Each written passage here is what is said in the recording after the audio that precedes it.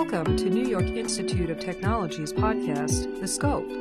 Produced by the College of Osteopathic Medicine, our episodes focus on the medical school experience and how it helps shape future physicians. Learn about exciting new health and wellness initiatives, cutting-edge medical research and technology, and how to effectively navigate medical school. We are excited to have you join us. Good afternoon and welcome to the Scope podcast. Today we are joined by a panel of brand new physicians from NYIT College of Osteopathic Medicine's class of 2020. I'm glad to say we have graduates from both our New York and our Arkansas campus. Today, our new physician panelists will discuss their personal experiences over the past few months, from residency match through participation in a virtual graduation during the pandemic, as well as sharing some of the new perspectives, personal challenges, and what it's been like for them to become a new physician during this unprecedented time in medicine. Please welcome our guest panelists. Physicians from our New York campus, Dr. Daniela DeCaro. Can you tell us what your specialty is? Yes, hi. I am going into pediatrics and I'm going to be at Cohen Children's Medical Center. Great. Thank you for joining us. We have Dr. Samantha Gottlieb. And where will you be going, Dr. Gottlieb? I will be completing a transitional year internship at Lincoln Medical Center in the Bronx, and then going into anesthesiology at St. Joseph's Medical Center in New Jersey. And Dr. Carolyn Varlota. I will be starting my categorical physical medicine and rehab residency this year in July. Wow, that is terrific. And from our Arkansas campus, Dr. Mirsha Stephen. Hello, I will be completing internal medicine residency at Wellington Regional Medical Center in South Florida. Thank you. And we are also very pleased to have faculty member from our Arkansas campus, Assistant Professor, Dr. Adrienne Loftus. I'm well. How are you, Susan? I'm great, thanks. I'd like to open our conversation today by saying congratulations to our new graduates. How does it feel to be called doctor after all these years of study? It feels surreal. It's something that we've worked so hard to achieve for so many years, and we finally achieved this goal. Our calling, it feels good. It feels kind of strange, though, and I think it's going to take some getting used to. Dr. Stephen, you are from our Arkansas campus, and it's also our inaugural graduation. It's the first class that has graduated from our Arkansas campus. We want to say how proud we are of you, and how do you feel about that? First off, I would like to say I feel proud and honored to be a part of the inaugural graduating class at NYIT at Arkansas State University with a mission to improve healthcare in the Delta region. I'm thankful that I was chosen to be a part of fulfilling this mission. I'm grateful for the great attendings as well as the NYIT faculty for their support, and also being a part of the Jonesboro community, which has tremendously embraced us. So it's been an honor and definitely a privilege to be a part of the inaugural class. Dr. DeCaro, tell me about how your match experience went. Match day happened about a week after the stay-at-home orders had been issued in New York State, so we didn't actually have an in-person gathering. However, I thought match day for me was great. I was able to be with my family, and they were all just surrounding me when I opened up the email telling me where I would be for residency. And in Arkansas, you also had a virtual match experience, correct, Dr. Stephen? Correct. It was not what we were hoping for. I felt supported throughout the experience. I was able to be surrounded by more family members and friends virtually that probably wouldn't have been able to make it if it was live. It was adjusting, but it was still a positive experience.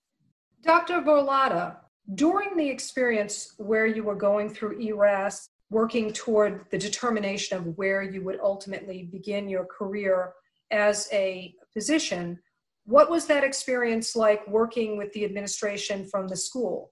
From the side of the administration, Deb Heineman was definitely a huge support through the entire ERAS process. For me, when I got down to ranking, I was really down to a few top choices, and I had so much trouble because I felt that I would be happy at all of them, really putting down like which one's number one, which one's number two, which one's number three. And she helped me really sort through what's important to me versus what might not be as important to me as an individual, and helped make the process so individualized. And then Juliana was so useful in going over my CV constantly. I would email back and forth with her, going over my personal statement an unlimited amount of times. And both of their support was so invaluable. Like, it was so important in the process.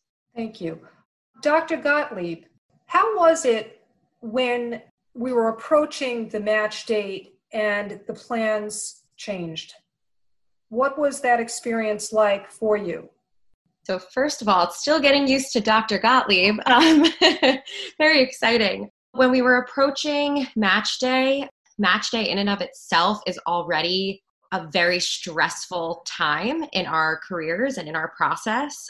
So now adding to that, not knowing if we were going to have a live ceremony, or not even knowing if I personally could go home and be with my family during that time, was very scary and very stressful. I think that ultimately, for me at least, it ended up being a positive experience. I was able to do a virtual match ceremony with a lot of my friends on Zoom and my family members.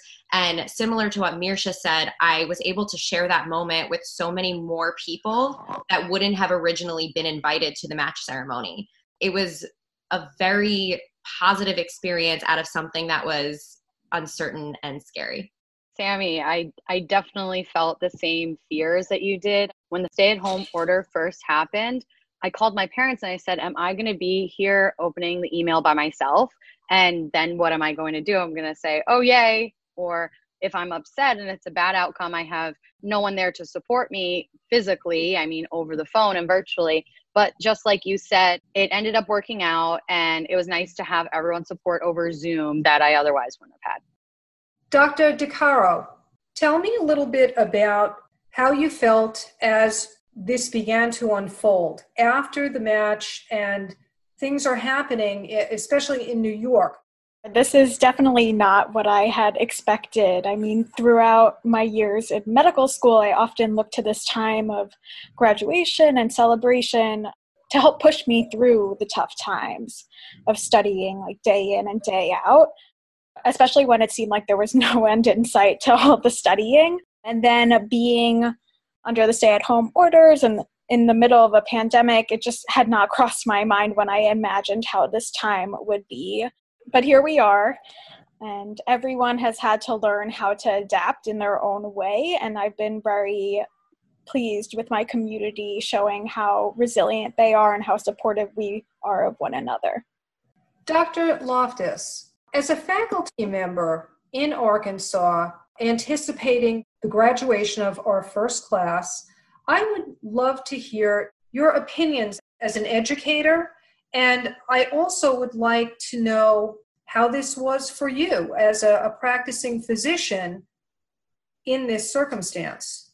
Well, I think the first thing to say is, of course, congratulations to my new colleagues. As far as perspective and how this affected the faculty in education, and as far as getting ready for graduation of a new class, number one, I want to credit New York Institute of Technology for, we were definitely already on track with a lot of technological space and kind of working through a lot of technological platforms. So the transition to actually doing education online was not as difficult or cumbersome as I thought it may be. There were just few little knickknacks as far as trying to get back into that space of being in person, doing that while online, and making sure that you could keep all of those cues, such as with lectures, making sure that you were timing yourself while doing lectures, and when you were in small group sessions, seeing how everyone was going to actually react to each other online and be able to actually still communicate in small groups, as well as getting ready for graduation. One of the things I really was looking forward to is seeing all of the fourth year class come back to campus And we didn't get to have that. Being able to hug them on match day and see them and congratulate them on match day, as well as just them coming back to the area to get ready for graduation. That was one of the things that definitely couldn't be replaced. Other than that, I think that seeing and remembering my own graduation experience, I think almost this was a little bit more heartfelt, and being able to see everyone, and actually this will be memorable for this class in comparison to all of their other graduations they've ever had, or even other graduations some of them may have in the future. Doing this virtually was something that they'll never forget. I agree with you. And thank you, Dr. Loftus, for your viewpoints on the graduation. And I would pose to our panelists, how was the experience for you being part of a virtual graduation? Dr. Gottlieb? So being part of the virtual graduation was definitely something that I never could have imagined when I started medical school. As Dr. Loftus has already said, just because it's different, it actually, to me, made it more special. I was able to share that day with more family members and more friends than would have been able to be there in person. I also was able to have my fiance, who's a physician, hood me during the ceremony, which was very special because he wouldn't have been able to also at the real ceremony. And singing the national anthem for the virtual ceremony was by far my biggest accomplishment of my medical school career. And it was so exciting to be able to do that and bring some light and hope to all of my fellow classmates and now colleagues. That was quite a rendition. It was beautiful. Seriously, we want you to be a physician, but if you ever choose to have a dual career, singer is definitely in the realm of possibilities for you. Wonderful, wonderful. And yes, Dr. Varlota. I had a really great virtual graduation experience at Well. I was pretty hesitant going into it just because it's not how you imagined it. You imagine yourself sitting with your classmates, reuniting with a lot of people. But I was talking to one of my cousins about how great it was. I didn't have to put on any makeup. I didn't have to do my hair. I didn't have to dress up. I could sit on my couch with my parents and eat food and watch my graduation. And that was special in itself. It was a no frills event. And it was also very special. It's my first graduation I've sat with my family for. Usually you sit with your classmates. And it was cool to hear my parents' thoughts about the graduation and what was happening. And definitely a different but very wonderful experience. Dr. Stephen, how was your experience? I like to piggyback off of what both of these ladies said, and the same thing. I just felt like it was more intimate, being able to experience medical school graduation with my parents, my brother, and then to have like my family from New York, New Jersey, even Canada, zoom in and celebrate with me. That wouldn't have been possible if it was a live graduation. So in a sense, I think it's very special, not only being the inaugural part of the inaugural class at Arkansas State, but to say that I graduated virtually, that's something that I'll never forget. We're all a part of history. It's certainly clear that the graduation experience has been different than any other medical school graduation, I would say, in history. The medical situation that is occurring right now will have lasting effects on how people practice medicine. How will the last 3 months and your personal experiences affect or change the way you perceive that you will practice as a physician in your future? Dr. Gottlieb? I think my answer is kind of twofold. During this entire, stay-at-home order, I have actually been living in Manhattan with my fiance, who has been working in a COVID ICU. So I've been greatly exposed just in my own home and hearing his stories of his experience and just looking out on the city and reading the news articles. After being so excited to match at Lincoln Medical Center in the Bronx this upcoming July, it is actually designated a COVID hospital. So I was told a few weeks ago that when I start, I will be dealing with COVID patients. I think our training in medical school has prepared us to provide patient care to COVID patients, but it definitely alters the way that I will practice. I definitely am going to be using more precautions when I'm speaking with patients, definitely wearing more protective equipment, which is something I wasn't expecting to do.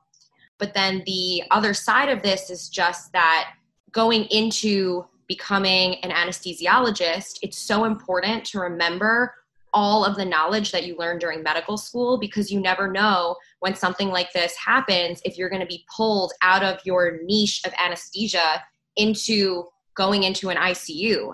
But if you're a doctor, you were trained to do all of that, to do medicine.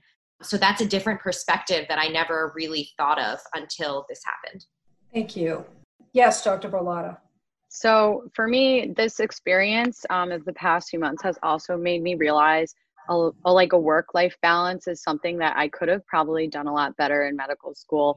What could I have cut out in terms of procrastination? Like being on my phone and scrolling is so easy, but after having months of studying to do, I have found other hobbies that are more enjoyable than scrolling through Instagram and Facebook. So that's definitely one thing, that reconnecting with what I really like to enjoy to do in my off time.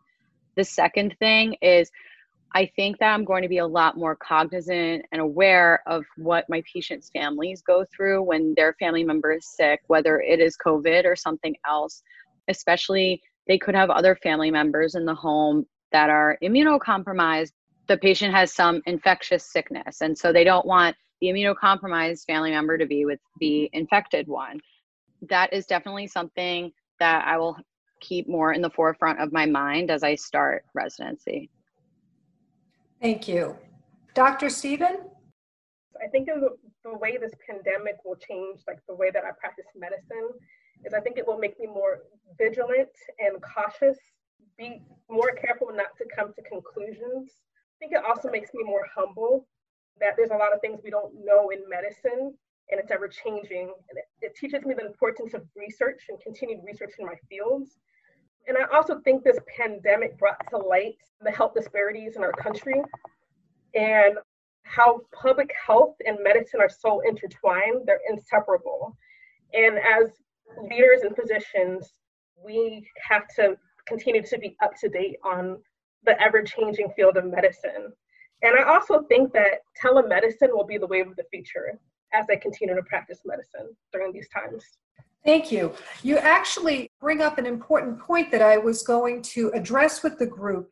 Do you see this time as being an impetus for change in the field of medicine? And you clearly indicated that you feel that telemedicine will take on a stronger and more prevalent role due to this situation. It brings to mind, in Arkansas, there has been a shortage of physicians. Dr. Loftus, do you think that the increasing telemedicine can also impact that in a positive way? Absolutely. I think that anywhere that physicians can connect with patients out in rural areas or areas where that specialty is not found, that telemedicine can definitely impact the community. In Arkansas, we have this even before the pandemic, but so does New York, so does every state. We have areas where patients don't have that access to care. And now that with the pandemic, what it has brought to light is that any physician can do telemedicine. I think that prior to this, physicians absolutely knew about telemedicine, but it's just having the time as well as the resources to be able to set that up and go about it. It takes licensure of the state. It also takes knowing how to connect with those populations. However, now I think it's going to make it a lot easier for every physician to keep telemedicine in some way, somehow, via either telehealth visits or by mobile health within their practice. And they'll be giving more patients access to care. Yes, Dr. DeCaro. Yes, I would just like to add to talking about telemedicine. It's not something that we here in New York ever thought that we would need. At least in the downstate part of New York, you can find a doctor around every corner practically. However, in the span of a couple of weeks, several months ago, telehealth became totally mainstream here and across the country. I agree. As a non-physician and as a patient, this was the first time that I actually sought out telemedicine through one of my physicians.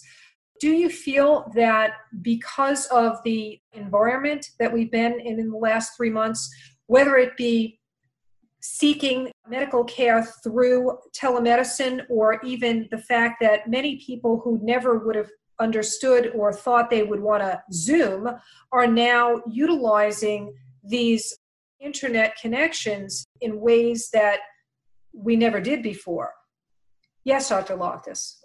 Telemedicine has been around now for about 2 decades, maybe even a little bit longer. I remember in my medical school, even we were one of the first medical schools to actually have mobile health.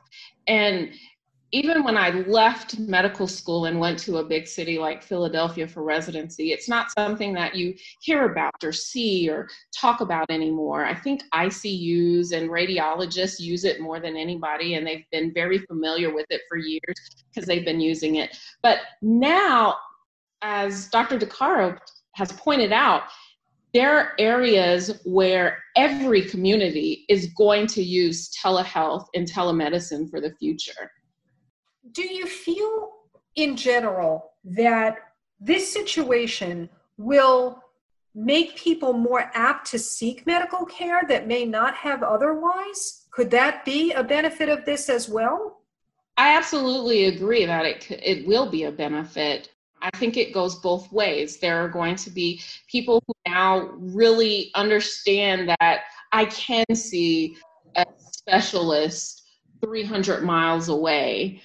Also, it's going to give the healthcare community the opportunity to set up more connections to reach those patients that they couldn't reach before, or even see how maybe I don't have to see all of my patients right here in the office, that patients, maybe the elderly, the sick, those who are immunocompromised, maybe they don't need to necessarily come into the office as we once thought they needed to. We can see them now through telemedicine platform. To continue along that line of thought, my own physicians I've had telehealth visits as well as in-person visits during this pandemic and stay-at-home order. And I definitely think, especially for follow-up visits where a physician is just checking in to see how is that medication for you, or how are you doing in terms of your pain, I think telemedicine will be a great tool and great resource for these physicians. And I think that these are just allow physicians have more tools to be of use to their patients and to most benefit their patients. Thank you. In regard to the medical school experience, how do you think that the future will change? I think for the educational side of things, students have to now take in mind to be cautious and stay safe, but don't be scared. Going to class is still going to be very important for your education. It's now going to be done maybe in a social distancing way. Maybe there are less students on campus at one time, especially in laboratory classes and lectures. Maybe lectures are not going to be in person as much. These are some of the things to take into account that will change in education. But medical school is one of those things that's also an essential resource that is out there and can't go away. It has to continue no matter what's going on in the world. Dr. Stephen? Some advice that I would like to give to medical students is, particularly during this time where you're social distancing while continuing your medical education, have a support system, have a group, have friends, and do not isolate yourself. Even during these circumstances, medical school is very difficult, and you need your support system and your mentors to get through this time. And don't be afraid to reach out if you have any difficulties. Dr. Gottlieb? I think that there are two very important things that underclassmen should really learn during their time as medical students, especially given the current circumstances. The first of that is just learning how to be adaptable, especially on clinical rotations. You really need to be able to take things as they come, roll with the punches, and come out of it better and not get flustered when things change, because you might be pulled into a different unit. Your schedule might change because people are sick. And it's very important to learn that kind of adaptability while you're a medical student in order to be better prepared when you're a physician. And the other part is just fostering this idea of constant learning. There's so much that we don't know as physicians and in the medical field and the field of science as a whole. So you really need to foster that idea of you don't know everything, there's always more to learn, and kind of bring into your routine of learning these new things, of reading during your free time, just so you can be the best physician for your future patients. I'd like to conclude our conversation today by focusing on the positive. Can anybody in our panel share some of your views on positive outcomes that have emerged during the last few months, and how we can retain a level of appreciation for things that we have learned during this time? Dr. DeCaro? So my hope is that we as a society are all going to become much more empathetic and understanding of one another through this experience. For instance, during medical training, it is commonplace that even if you're feeling under the weather, to just kind of like power through it, like keep going, which isn't really the best for anyone. And now, especially with the novel coronavirus spreading, the mentality, I think, has shifted to no, stay home, take care of yourself, get better. We can only provide high quality care to our patients if we, as physicians, are feeling well and taking care of ourselves. Thank you. Dr. Gottlieb? I think that this whole experience honestly has kind of reinvigorated the medical community and kind of brought back this mentality of a team approach within the field. And that's between allied health professionals with physicians, but also just physicians from different specialties. We're all working towards the common goal of our patients, keeping them healthy so they don't get sick in the first place. And I think that this has kind of brought that more to light, of just everybody helping each other and working towards this common goal. I think it's also just shown how important healthcare is in our society and in our country, and how important the essential workers are. So I just hope that in the future, this kind of mentality continues into the next group of healthcare workers that enter the field, and so on into the future. Dr. Barlotta? I also think a very positive outcome from this is that in a public health measure, that there's a lot of attention directed towards the underserved communities of New York, particularly in the Bronx and in Brooklyn, because those areas have been shown to have higher infection rates.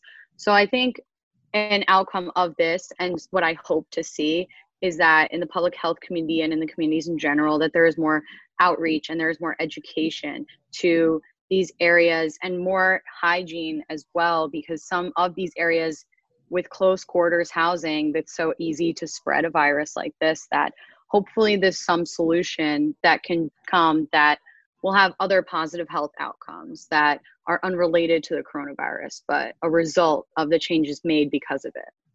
I think that the pandemic has created an environment where there's been almost a worldwide partnering. There has been a group effort where our physicians and our medical care workers are working feverishly to care for our people, but the cooperation of everybody else in the community is helping to bring those numbers down. As a physician, do you feel the support of the community in maybe a stronger or a different way than one may have felt it in the past? Dr. Gottlieb? I can say, just living in Manhattan at 7 p.m. when everybody claps and applauds the healthcare workers and all of the essential workers, it's just really an emotional experience. I honestly can't believe how much support the whole field has been given throughout the past 2 months. And I just hope that that continues into the future. I think that it's also very wonderful. I agree with Sam. They're clapping for the essential workers, for the hospital workers. Even when this started, I didn't really think of someone at the supermarket or a transit worker as an essential worker.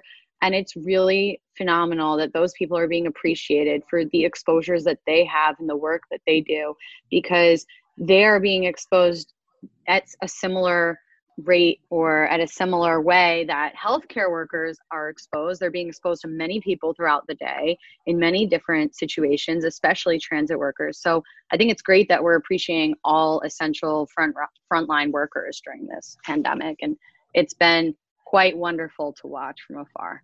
Dr. Loftus, what advice would you offer to our new physician panelists as they begin their careers in medicine? A few things that I offer. First of all, be observant. Look around you, see what others are doing that have come before you or that are your colleagues even, and see if that can help you in your day, or see what not to do sometimes. That's very important as you go out. Number 2, stay honest. Be honest to yourself, be honest to your heart, be honest to your patients. With honesty comes humbleness. You will continue to be humble in everything you do, and that honesty will stay with you for a long time. Number 3, don't forget to say, I don't know, when you need to, especially to a patient. You won't always have the answers. We are not made to be above human. We are just what we are. We sometimes don't know the answer, and let patients know that. Know you have help. There are nurses and unit clerks, technicians, physical therapists, social workers, case management, and even environmental services staff that are there around you every day. You don't know that a great conversation with someone as they're cleaning a room can definitely get you the best cup of coffee. Know that there are also your upper level residents, attendings, colleagues, and also your faculty. We'll always be here for you. Feel free to reach out. And last, be well. Always take care of yourself. You can never take care of a patient if you are not as well as you can be. Remember the old adage, never run to a cold blue. Then they will be doing CPR on you as well as the patient. Take care of yourself. At this time, I would like to thank all of our guests for sharing their valuable insights and experiences during this unprecedented time. I would also like to take this opportunity to personally thank our panelists for making the decision to become a physician. I truly believe that each one of you will change the world through the care and compassion you provide to your patients, to your family, and to your friends. I offer you thanks. At NYIT College of Osteopathic Medicine, we encourage everyone in the medical education community and beyond to strive for excellence, be compassionate, focus on the positive, work together, and look forward to an exciting and bright future ahead. Thank you very much for joining us today.